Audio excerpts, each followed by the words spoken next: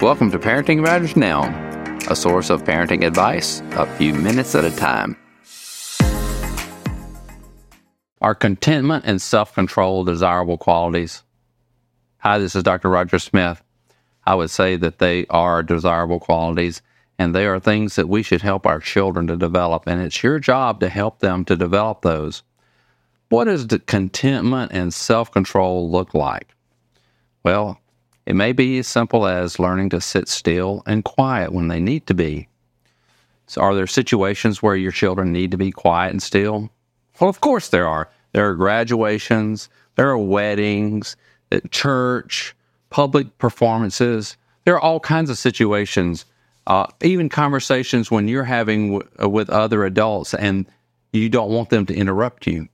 So there are ways that we can train our children to be still and quiet, and also train them how to ask for our attention appropriately, and also ways that we can ask for them to be quiet without making a scene.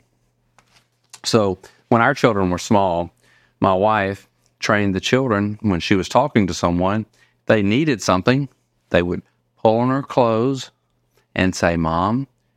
She would look at them to acknowledge that she got their message and then continue her conversation. That was just simply telling them she was going to get back to them and that they needed to just wait a minute.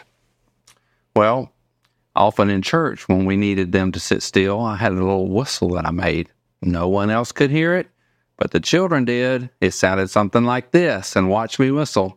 Well, it got the children's attention. But you need to start training your children with small things. Even with little games like hide and seek, help the children learn to be still and quiet, and they know that they can do that. But you can do it in small ways. As soon as the child is able to understand language, they can begin to be trained to sit still for even just 1 minute. And reward them with praise rather than punishing them with disapproval.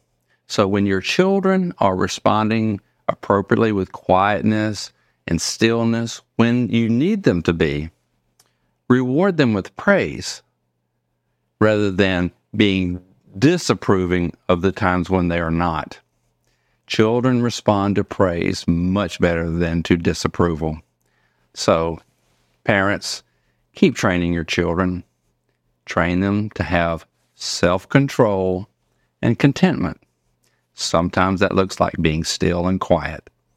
This is Dr. Roger Smith with Parenting Matters Now. If you find the advice here helpful, I encourage you to get my book, Parenting with Influence, by visiting rogersmithmd.com. Subscribe to Parenting Matters Now for more advice, or go to rogersmithmd.com to search for more topics.